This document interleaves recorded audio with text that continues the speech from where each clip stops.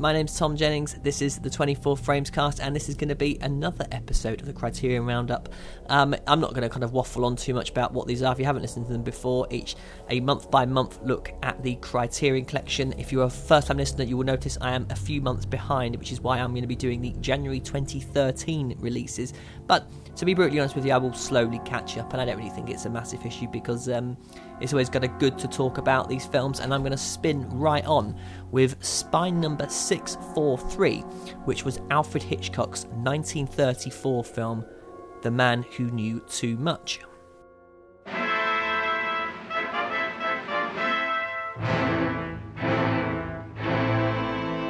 I think this film articulates many of what are going to become recurrent Hitchcock motifs, and in many ways is, in my opinion, one of the first ones where his style really flourishes organically with the story.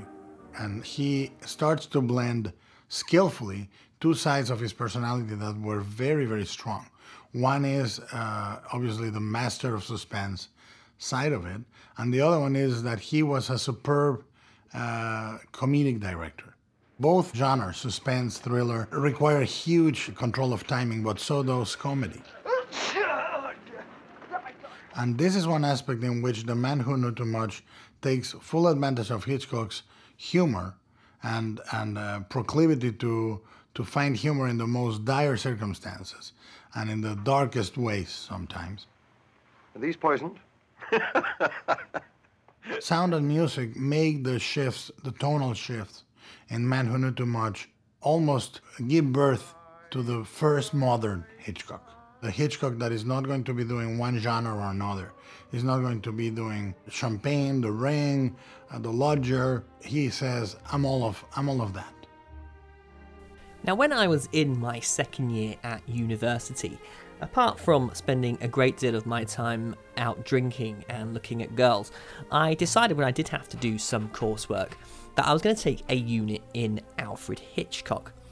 Now, I had seen a number of Alfred Hitchcock films before this, and one of the reasons why I wanted to do this unit in particular really kind of caught my lecturer off guard, because during the first lesson he asked us why we'd actually taken the course, and I actually said that the reason why I had done this particular unit was because I didn't really like Hitchcock films, and I wanted to kind of get to the bottom of why this is. And this is one of the things which I've found throughout my kind of life of film, really, that often when I'm not attracted to a certain film or a filmmaker or any kind of like particular movement, I'm often more intrigued as to why that is than the ones that I do like, and I tend to kind of keep going back to them to try and figure out what it is about them I don't like, and with the kind of idea, I think, that it will somehow build my kind of appreciation of cinema in a kind of somewhat bigger way. I mean, it's for example, it's something like kind of animation, sort of anime, the Japanese stuff. It's taken me many years really to get kind of into that, and it wasn't easy, I don't think, and eventually I kind of got there, and I now really kind of like those films. But I think when I was kind of 19 years old, I can kind of attribute this kind of not liking kind of Hitchcock very much to a kind of film snobbery in a way. Because at the time I was just so into the films of Michael Mann and David Lean, and there seemed to be something kind of slightly strange about Hitchcock. He would kind of go out of his way to show us kind of how fake his films were. There would always be a kind of cutaway where there'd be laughable rear projection and things like that, or some of his characters seem kind of a little dim, and at times he would kind of leave moments or scenes in his films that look fairly amateurish. But as I was kind of to discover later, Hitchcock was clearly no slouch. He was simply having fun. I mean, when we know something is fake, why is it that we kind of jump up and down in our seats or yelp out with fear?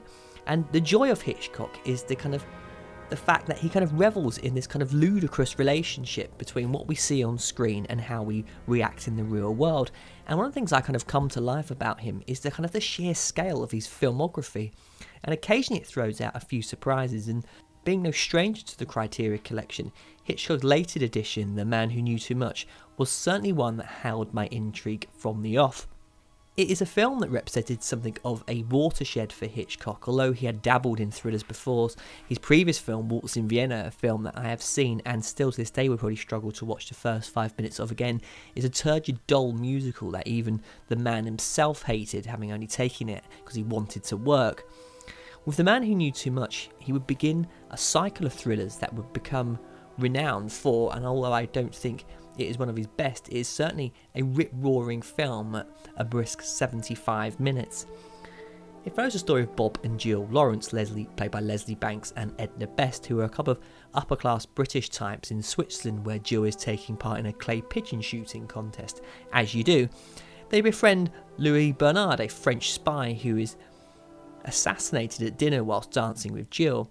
Before dying, he slips her a note to be delivered to the British consul that details a further assassination of a head of state of an unnamed European country. In order to ensure they shut up, the assassins, headed by Abbot Peter Lorre, kidnap Bob and Jill's daughter. With the action returned to London, the husband and wife team embark on a quest not only to get their daughter back, but to stop the assassination. Now, firstly, don't bother looking for the Hitchcock cameo in this film, although some people say there is one. I'm pretty certain, I rewound the scene several times, and I'm pretty certain it isn't actually him. Secondly, although I hate the phrase leave your brain at the door when talking about a certain type of cinema, don't think too hard about some of the logic, continuity, blocking in the film, as you may find yourself wondering how Hitchcock was allowed to make another film again, as I was in a strange way. Like a great deal of Hitchcock films, Bob and Jill are two relatively normal people who become embroiled in a truly global situation. It is what I love about his work, and a simple form of creating natural suspense, because unlike your typical action heroes, his characters have nothing in the form of preparedness that some kind of special agent might have. What they inevitably have is more intelligence than the villains, who in this case would be far better simply killing Bob and Jill at any of the many opportunities they have. However, they don't. They simply kidnap her daughter, put her on a rather comfortable looking sleigh and take her across the snow, and then make her speak to her parents. But what the film's trump card is the villain Abbott, who of course is played by Peter Lorre. Now, although M was his most successful film up until that point, it was also something of a curse. The only scripts he ever received were for thrillers, yet Hitchcock must have called it the right time, as the actor was impoverished, having to borrow money from his brother to make the audition. He also didn't really speak much English at all, and he could only just about muster yes or no to many of Hitchcock's many questions. Now, he does a fantastic job in the film. Now, I would contest, perhaps rather controversially, that I actually think Lorre is actually better here than he is in M. He has a kind of mischievous grin, and it kind of holds a look on something or someone a little bit too long for it to kind of carry on being comfortable. The obvious kidnapping of a child from the man who kills him in M, I think would have made contemporary audiences acutely aware of that role and what he was doing, and it gives him that rather darker, sinister edge. Now, I don't think it really needs kind of mentioning, but clearly he and his accomplices work for Hitler, making him even more vile today with what we know now. And I think it's obvious that Hitchcock is far more interested in Abbott than any of the other characters, because so much attention is paid to him. He has a rather bizarre haircut, a cigarette hanging out of his mouth, and of course a rather wicked looking scar. And Abbott is a grotesque person who actually enjoys the killing and the kind of the making these kind of families sweat and cry over their daughter who is kidnapped. You can easily imagine that if he wasn't doing this for Germany, he would be doing it for fun anyway. My favourite aspect of the character is his female sidekick, who is rather oddly also his nurse, although what ailment he has and she is there to treat is never really explained. And he's the one person in the film who he, like a slight spoiler at her, he shows some kind of degree of affection for after she is killed during the film's climactic gunfight. Yet his mourning of her death only lasts a few seconds before he simply walks over to the window and nonchalantly starts killing police officers again. This is a man who has some code, but not enough to really ever stop on his mission. Now, I think it might be a slight criticism of the film to have such a domineering central villain, but with a film such as this, with such a short running time, one can hardly really complain. Now, when I was thinking about The Man Who Knew Too Much, I was trying to kind of equate it to any kind of films that I'd seen today and why I perhaps enjoyed it so much. And the one film that kind of kept coming to mind was Taken, the Liam Neeson film. And I suddenly realised what it was that films like that are lacking, that kind of Hitchcock has, and it's a sense of humour. Those films are so serious and so kind of desperate to be taken with this kind of like prestige that I find that they fall incredibly flat on me. And I think Hitchcock knows how to kind of make these types of thrillers, and it's something we don't have today. And whilst I was watching it, I suddenly became aware of the fact that the building of scale in the film, now we kind of start big and we just get bigger and bigger and bigger. And The Man Who Knew Too Much kind of starts off kind of smaller and gradually, naturally progresses in a way which I don't think a lot of directors, certainly perhaps a lot of studios, wouldn't even allow today. Now, even prior to Psycho, I would contest it is quite hard to say who is going to make it through one of Hitchcock's films. It's certainly, I think, in that way kind of took it to its kind of I suppose height of surprise, and that there is such a sense of anarchy about his work. His characters are there really to kind of serve as rather kind of crude plot devices, and I think it's one of the criticisms you could make of the film, in that I think he's way more interested in the story and what's going on than he is, because there are times where I think there's a couple of scenes in the film where you might sort of say it does lack a certain dramatic impetus, especially I think when we're back in London, some of the scenes lack any kind of suspense really at all, as kind of Bob tries to figure out what to do and what he's going to, who's behind all this. It's as if he's trying to solve a crossword, not get his daughter back. And I would kind of contend Hitchcock was really just kind of Body himself sort of saying, just get along with it, man. Let's get more into the kind of the mechanics of the film, and what we're actually doing with the scene construction or the kind of the set pieces, as opposed to kind of listening to these rather kind of boring people try and figure out what's going on. Because let's be honest, we all know that they're going to end up finding the girl again. Now, another sort of odd addition is the character of Clive, played by Hugh Wakefield, whose purpose really in the film is to be laughed at, and it seems rather odd to have some time for laughs given the situation. But again, this is Hitchcock we're talking about, and I think his sort of attitude seems to be there's always time to have a bit of a giggle, which we certainly do, because in possibly one of the most bizarrest sequences in any Hitchcock films, we arrive at a women's sun-worshipping cult in the middle of a run-down area of London, and poor Clive is hypnotised while Bob fights off the girls and Abbott and his kind of henchmen by throwing chairs at them. And if this scene was meant to be serious, then it fails miserably. If it was meant to be funny, then it succeeds. It is one of the oddities of the film, and one reason why it's almost impossible not to kind of want to play along with the fun. I think it's during the Royal Albert Hall sequence where the Master of Suspense shows his hands. Now, we know the audience know what is going to happen, and using every trick in the cinematic book, from the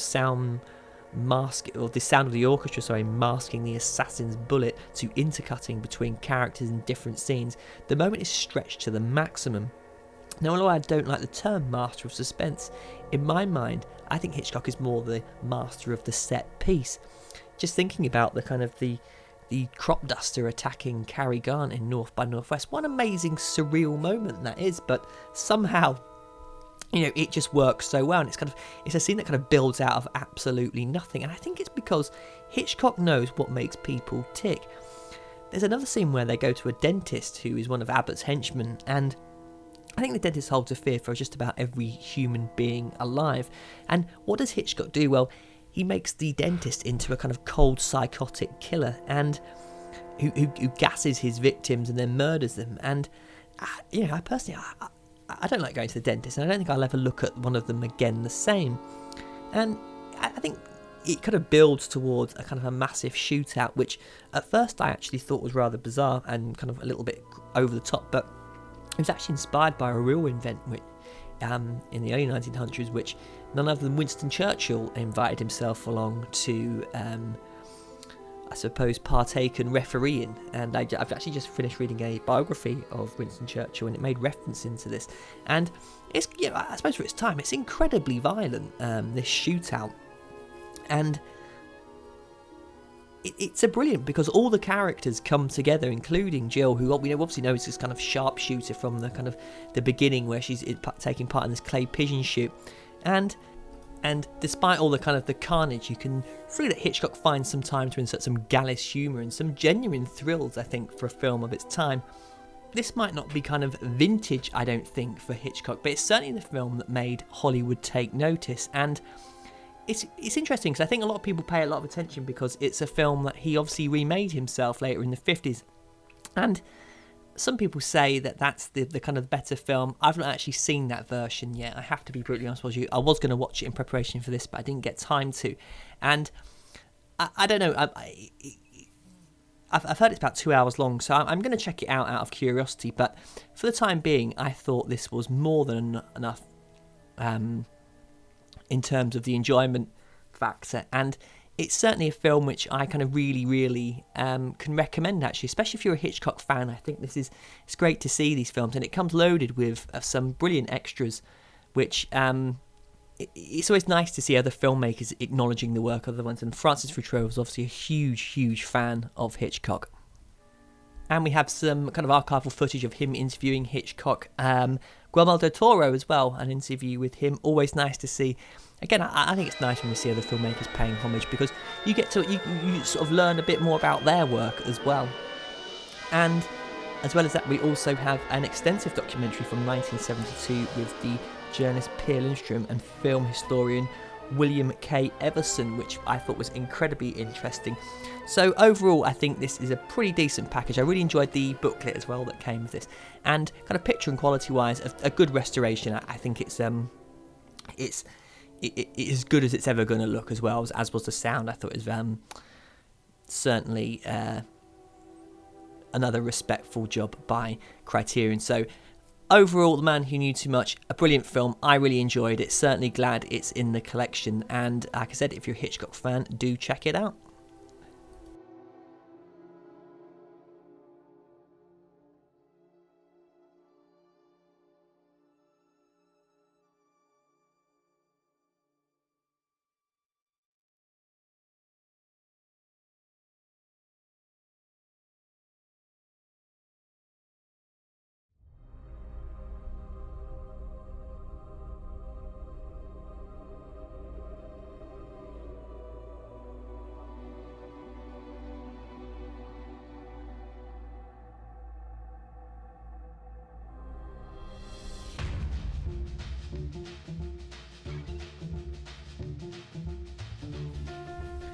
Okay, so next up was Spy number 644, which was Wim Wenders' 2011 documentary, Pina.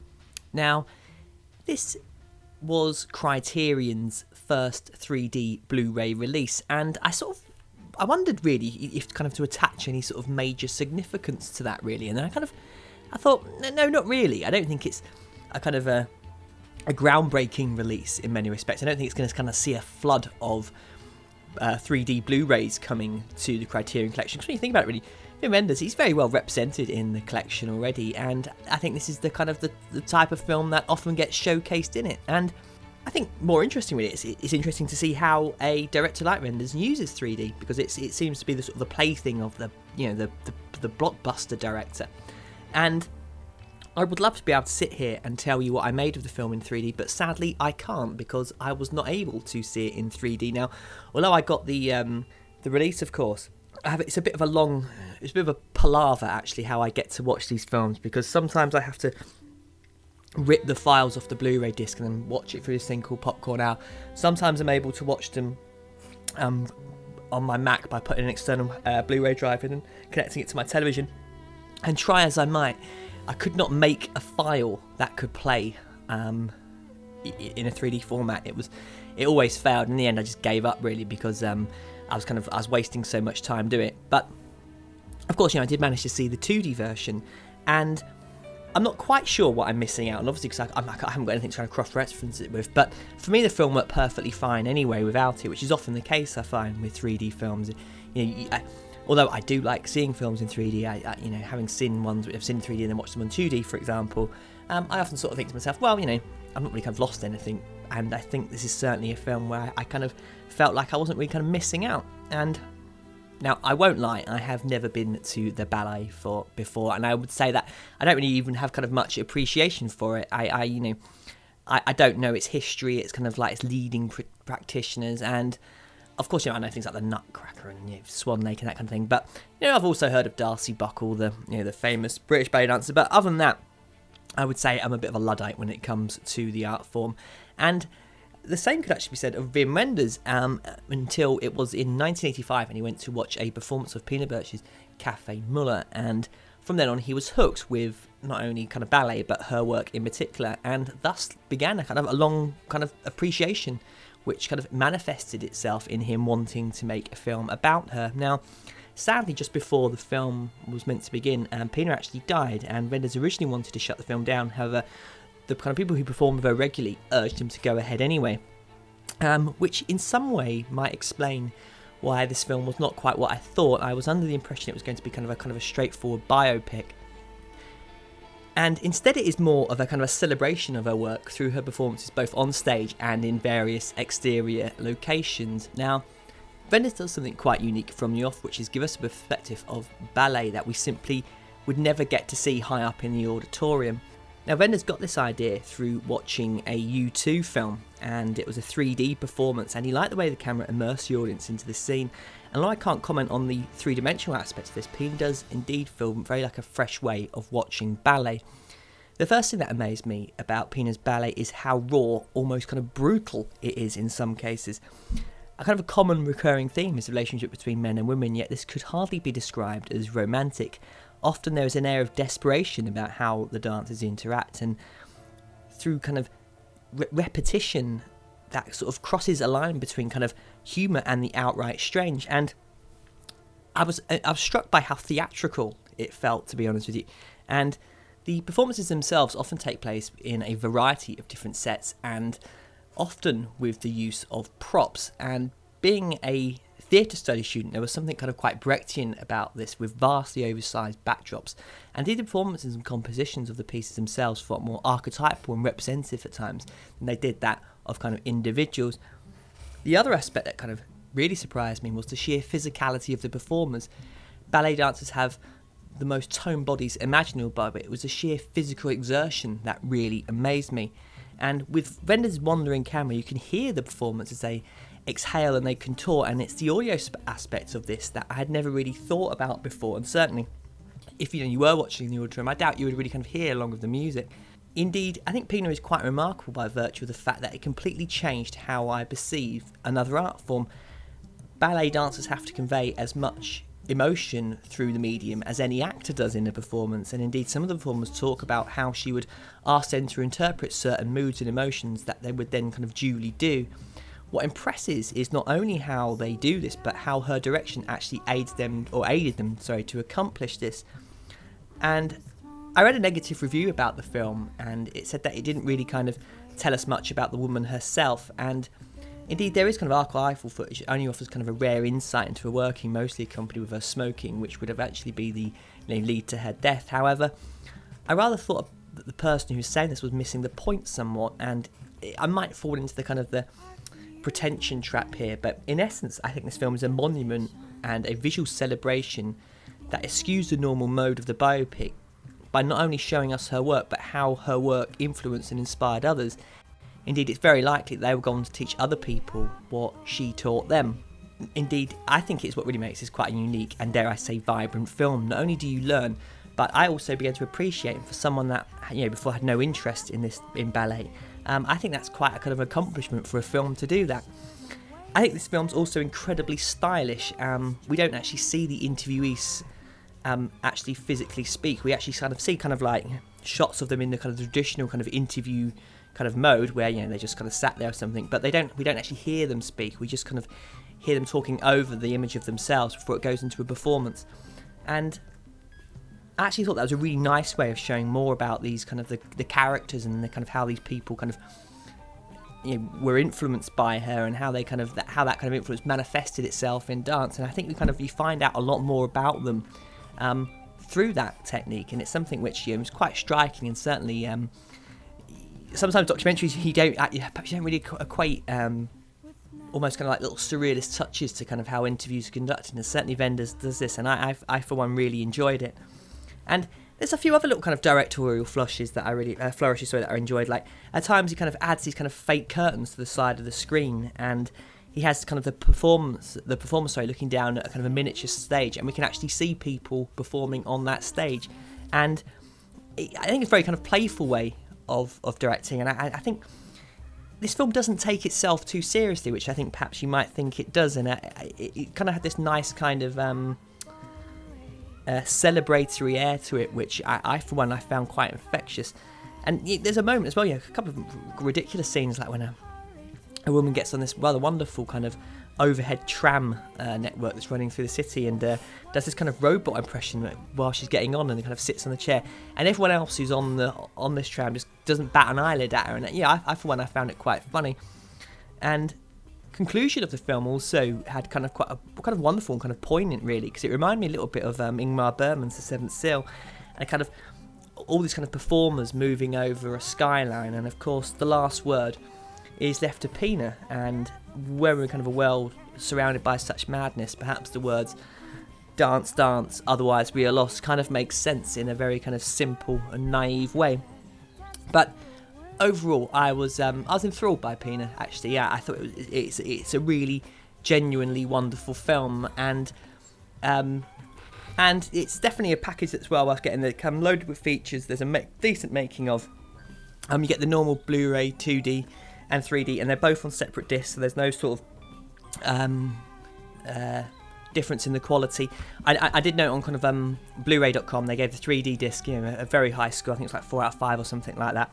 And really the sound as well I really enjoyed on this. It's got a fantastic soundtrack which will be playing over my little review of this. So I'm going to go with my pick of the month for January. I think it's going to have to be Pina. I did enjoy The Man Who Knew Too Much, but I think just for the kind of the sheer surprise value of Pina, it really kind of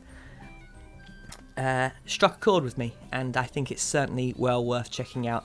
If you have seen it in 3D as well, do let me know what you made of it, and whether or not you think it's an essential film to see in 3D. I'm still going to try and find a way of getting this to work, because I'm intrigued now, and I've noticed there's a ballet performance coming on at Manchester, and I'm probably going to try and get tickets for it now, which I have this film to thank. So Wim Wenders' Pina, that would be my pick of the month for January, and that is going to be it for this episode of the Criterion Roundups. I know I'm behind, I am trying to catch up, and bear with me, we will be getting there. And obviously I don't want this to be just kind of the Criterion podcast. There's other podcasts that do that a lot better. There's still a lot I want to do, so hang in there, there is more stuff coming. And if you want to get in contact with me, it's 24framescast@gmail.com. You come over to the blog at 24framescast.blogspot.com. You can follow me on Twitter at 24framescast. You can also subscribe to my other podcast, which I'm doing with Joachim Thiessen, which is going through the Masters of Cinema collection. That's over at moccast.blogspot.com. You can find that as well, Masters of Cinema Cast, on iTunes. So do check us out if you like this podcast. I'm sure you will like that one well. Okay, many thanks for listening, and I'll be in contact soon. Bye.